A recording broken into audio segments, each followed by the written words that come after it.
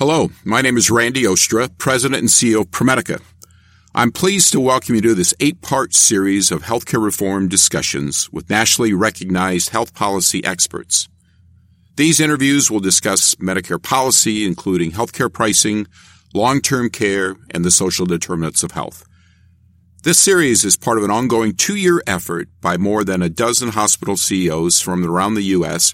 to urge Congress to take up significant healthcare policy reform legislation, largely by calling for the creation of a National Commission on Healthcare Reform. It is our intent that these policy reforms discussed during these interviews demonstrate our desire for substantive national reform. Moreover, that these interviews help to further inform congressional members and committee staff as they work to craft legislation to improve healthcare delivery and financing during the next Congress. Our motivation is straightforward. Well before the onset of the COVID-19 pandemic, we were adamant that race, age, and/or economic circumstances should not be defined as pre-existing conditions. Nor do we accept the premise that Americans should be resigned to live shorter lives in poorer health. We invite you to listen to or to read the transcripts of all 8 interviews. If you'd like to provide comment, you can do so via the contact information noted at the conclusion of these interviews. Welcome to this first interview and a series of 8 interviews concerning national healthcare policy reform. My name is David Introcaso, and I'll be conducting these interviews. It's appropriate to begin this series with a discussion of health status. Comparatively, how healthy are Americans? With me to discuss this topic is Virginia Commonwealth Professor of Population Health, Dr. Stephen Woolf. Dr. Woolf, welcome. A pleasure to be here. In 2012, Dr. Woolf chaired an Institute of Medicine expert panel to examine our country's comparative health status. The expert panel's findings were published in 2013 under the title U.S. Health in International Perspective, Shorter Lives, Poorer Health. Dr. Woolf's complete bio is posted with this interview's audio file and transcript. Dr. Woolf, let me begin by asking, what does the current pandemic's mortality rate tell us about our underlying health status relative to comparable countries? Well, on its face, it's pretty well known that the COVID-19 mortality rate in the United States is extremely high.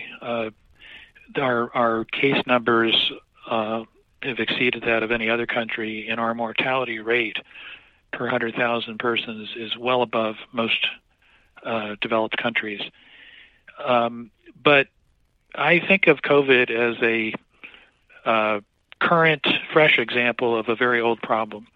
And really the pandemic has exposed a lot of longstanding problems in the United States in its ability to protect the health of its population and deal with deep-seated inequities. So, for example, the much higher mortality rate of COVID-19 among African Americans and Hispanic Americans is just a new manifestation of a longstanding problem that has been responsible for health inequities for many years in the United States. Okay, thank you.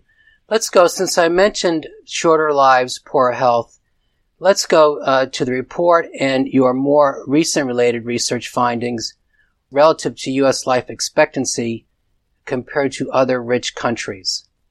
So we do live, per the title of the report, we do live shorter lives. Can you explain?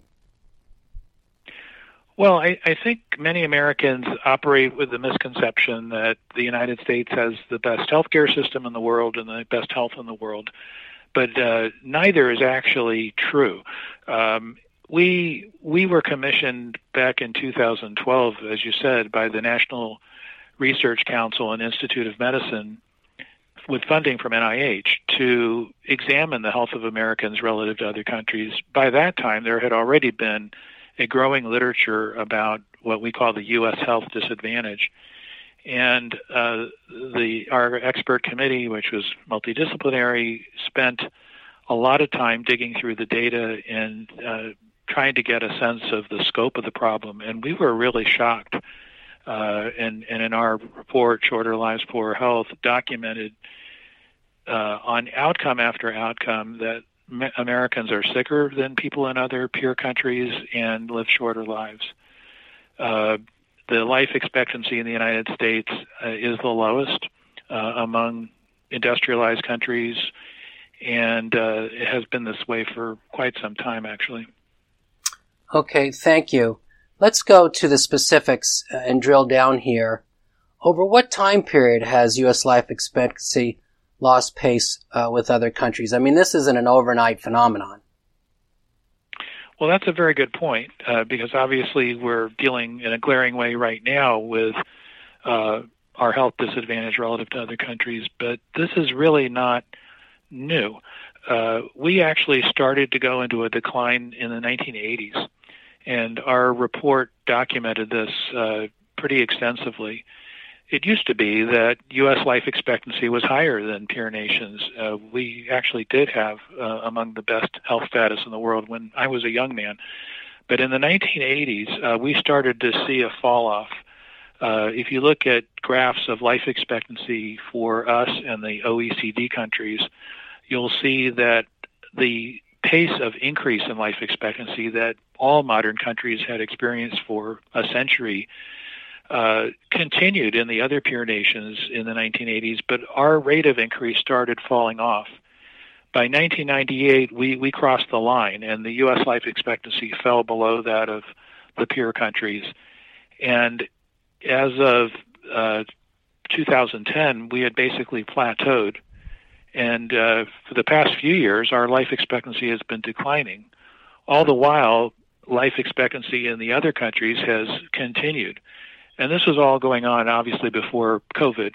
We can talk more about what the pandemic is going to do to these numbers, but even before that occurred, we were in a pretty perilous situation, despite the fact that we spend far more on healthcare than any of those peer nations. So we're spending more on healthcare, but we're living shorter lives and we're sicker than the peer nations that are spending less. Okay, let's go to what explains what disease conditions and what subpopulations are counting more over for this fact. So the declining life expectancy can be attributed to, again, what primary disease conditions or behaviors and to what populations? Well, let me get your audience up to date, because that report came out in 2013. Around 2015, the news media began covering research initially done by the Princeton economists Ann Case and Angus Deaton, showing what appeared to be an increase in death rates in middle-aged white Americans. Subsequent research showed that this was an increase in mortality that was occurring across the working age population from age 25 to 64. In other words, when we try to unpack this decline in life expectancy, what seems to be driving it is the poor health of working age adults. Mortality rates for children, infants, young children, teenagers, has been declining, in other words, going in the right direction. And mortality rates for older Americans has also been declining. It's this middle group between age 25 and 64 where we've seen an alarming increase in death rates. Initially, this was reported by Case and Deaton in the white population, but subsequent research, including studies that our group has done, showed that it actually has set in with all racial and ethnic groups. So you asked, what diseases are driving this? Well, the one that's most famous is drug overdoses. The opioid epidemic has had a huge impact on mortality rates really since the 1990s when OxyContin first came out. So it's a major contributor, and also there's been an increase in death rates from alcohol-related causes and suicides. That combination, drugs, alcohol, and suicides, led Case and Deaton to coin the term deaths of despair, because they saw that as a connecting theme between those three causes of death. But actually, our research, when you dig into the data, has shown more than 30 causes of death that have all increased for this working age population. So it includes not only the so-called deaths of despair, but also chronic diseases like hypertensive heart disease, obesity, diabetes, diseases with very different disease processes. What we in medicine would call the pathophysiology is very different across all these conditions, but what's in common is that the same age group is experiencing this alarming increase in mortality. And circling back to what we were talking about earlier, this is not happening in other countries. We don't see an increase in mortality in this age group in any other peer nation on the scale that's happening in America. Yes, and I'll just reference, per your more recent research, you had a special communication in JAMA last January 26, 2019, and per your point, you noted in that the greatest increase in decline was in the middle or among young and middle-aged adults, 25 to 64, as you stated. Interestingly, you stated further that greater still was between the age 25 to 34. That increase in mortality was 6% between 2010 and 2017. To further your point, and relative to disease conditions, you do note in that same publication that mortality increased for upwards of 35 causes of death. So again, it's not just the understanding that these are these types of deaths of despair.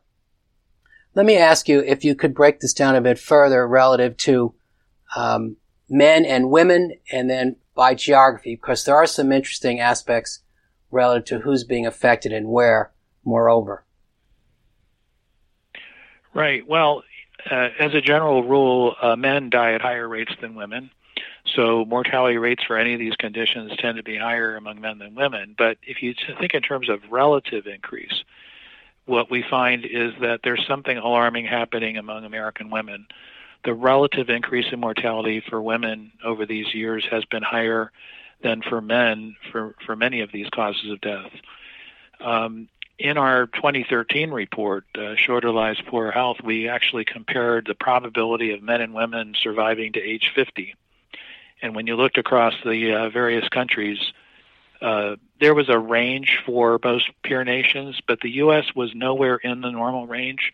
The probability of a woman surviving to age 50 was far lower in the United States than in any of these peer countries. So already then in our 2013 report, we were raising questions about what's going on with the health of American women. Subsequent studies have continued to show a phenomenon of a women's health disadvantage in the United States.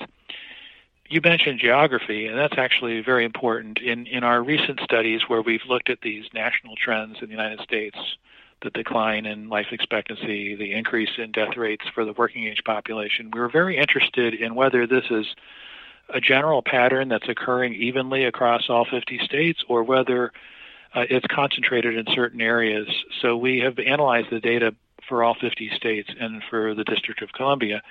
And what we found is that there are particular regions of the country that are driving this trend, most notably the Rust Belt, the industrial Midwest, where a large proportion of the excess deaths that are being caused by this mortality trend have occurred.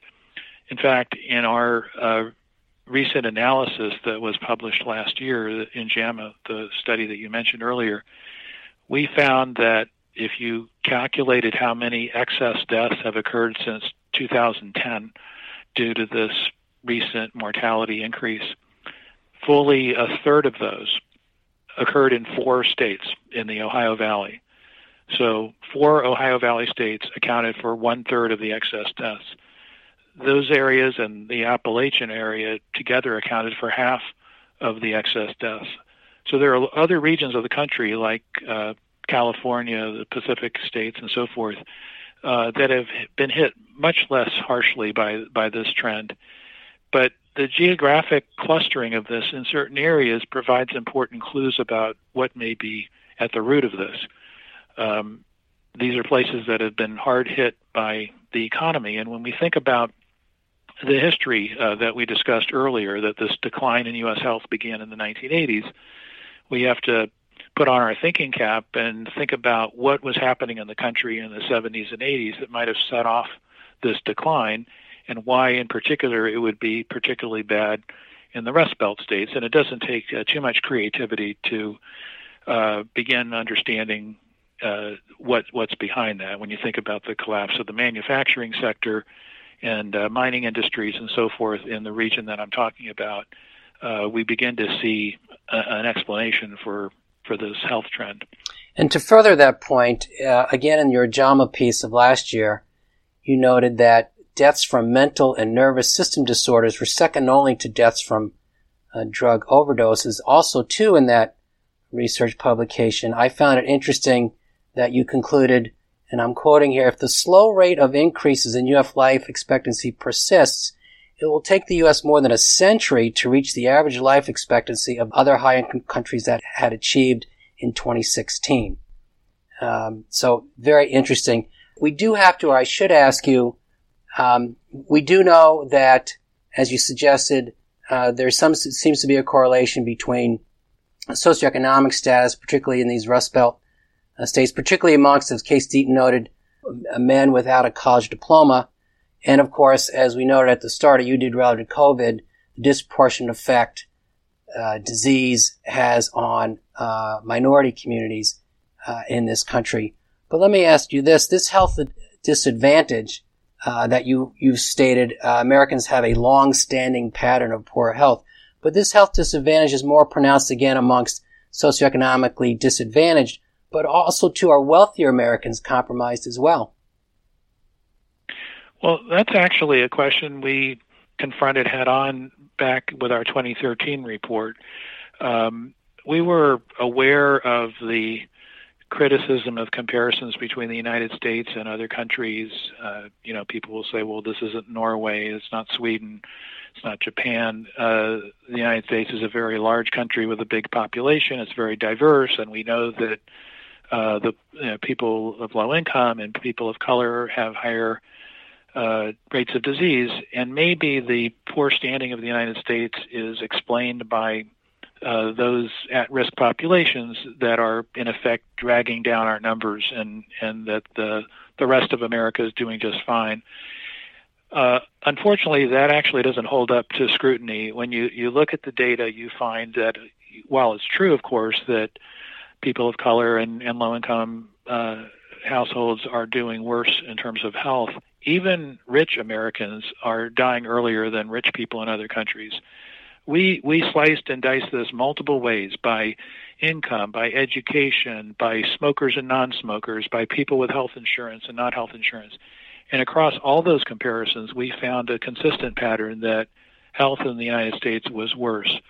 So while, being rich or highly educated is a protective factor in the United States in making your health better than it is for other Americans, even the most fortunate in our society, except for perhaps the very, very rich, are doing worse than their counterparts in other countries. Okay, and per your research, you did cite, with the exception of, per the data, with the exception of cancer and cerebrovascular disease, Americans still across the board have higher mortality for most of the other major causes, including, as you note, circulatory disorders, diabetes, infectious diseases, mental and behavioral disorders, diseases of the respiratory, nervous, genital urinary, and musculoskeletal systems. So all those play into this. Let's now go to the big question, and you did touch upon this, and that is, and feel free to expand about your comment about socioeconomic status in the Ohio Valley states, but what largely explains our experiencing poorer health and shorter lives? Well, when you go through that list of diseases you just mentioned, there's an obvious takeaway there, especially for people who understand, again, the pathophysiology of those diseases. Those are all very different conditions. It would be convenient if we could say, well, it's obesity that explains the U.S. health disadvantage, or it's the fact that we have more guns, or it's the fact that we have an opioid epidemic. But when you see the long list of conditions for which Americans have poor health, it's very difficult to try to wrap that around a single cause. Even this death of despair argument is really not satisfying, because that wouldn't explain the increase in deaths from hypertensive heart disease and diabetes and many other conditions. Nor would it explain this concentration of the problem in the industrial Midwest or Appalachia. It was clear to us in our 2013 report, and it has been clear to researchers since then, that there is something systemic going on that's causing this disadvantage. The way I think of it is that there is a systemic problem that's expressing itself in different ways. It's affecting our health in multiple different ways. To some extent, it's responsible for people turning to drugs like opioids and alcohol, but it's also leading to gaps in healthcare and the inability of people to manage chronic diseases. And this is a much more logical explanation for the geographic clustering of this and the population groups that seem to be most deeply affected. In your IOM report, you do use this phrase, the antecedents of good health, and you say the antecedents of good health are lacking, and you just touched upon healthcare coverage. So you say the antecedents are lacking insufficient healthcare quality, the prevalence of health-related behaviors, care that is highly fragmented, limited public health, limited primary care, and a large uninsured population. So that certainly sums up the systemic nature. You also wrote in a more recent British Medical Journal that systemic causes for U.S. health disadvantage involve not only deficiencies in healthcare, prevalence of risky behaviors, but also socioeconomic inequalities, unhealthy environmental conditions, and detrimental public policy. So it's all of the above. Well, I'd really like to underscore that point, because it's certainly something that framed our thinking in that 2013 report, but I think it really becomes very clear when we think about what's going on right now with the pandemic. So in our 2013 report, when we saw this terrible health status of the U.S. relative to other countries, one of our charges was to explain why, what's responsible for this. And we thought very systematically about what are the different things that affect our health. And we have this misconception in the U.S. that healthcare is what drives our health. But research shows that it only explains about 10 to 20% of health outcomes. So what are the other factors that affect our health? You mentioned one, health behaviors, whether you smoke, whether you overeat, whether you use drugs. So healthcare, health behaviors, but social and economic factors are huge. So factors like education, income, housing, transportation are all known to be major drivers of health. So that's the third. The fourth is our physical and social environment.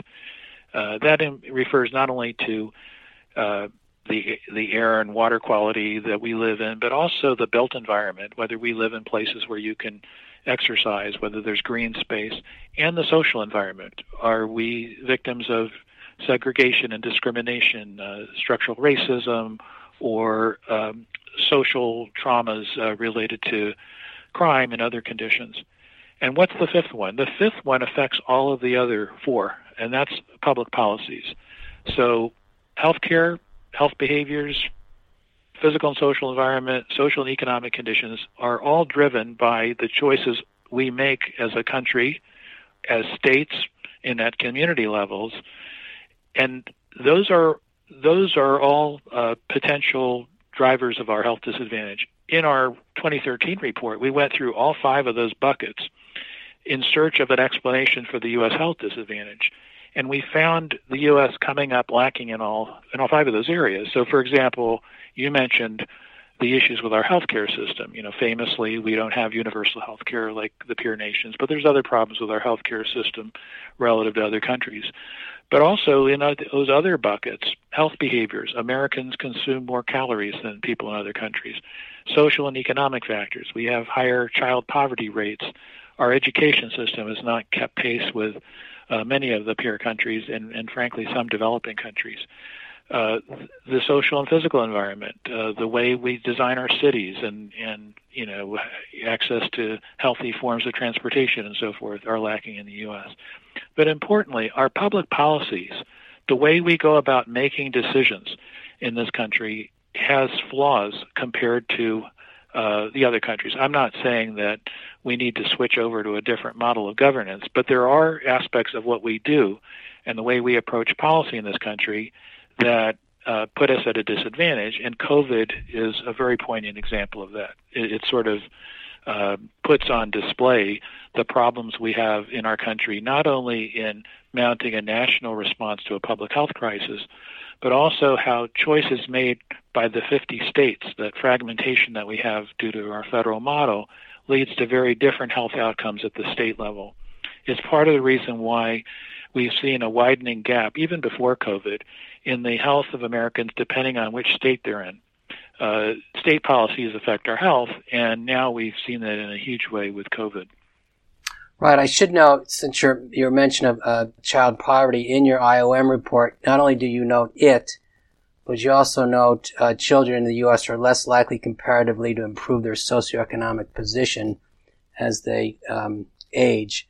Let's go to my last question, of course, is, and we've touched upon this, and that is, we do know, as suggested, that health status or this health disadvantage has socioeconomic effects. You recently published a piece in JAMA concerning excess deaths over the first few months of the COVID pandemic. CDC keeps track of those numbers as well, and they're substantial, of course. But accompanying your piece was a piece by Cutler and Summers at Harvard that estimated the cost, and again, this October JAMA Viewpoint piece, they estimated the lost GDP output and health reduction at an unbelievable amount of $16 trillion.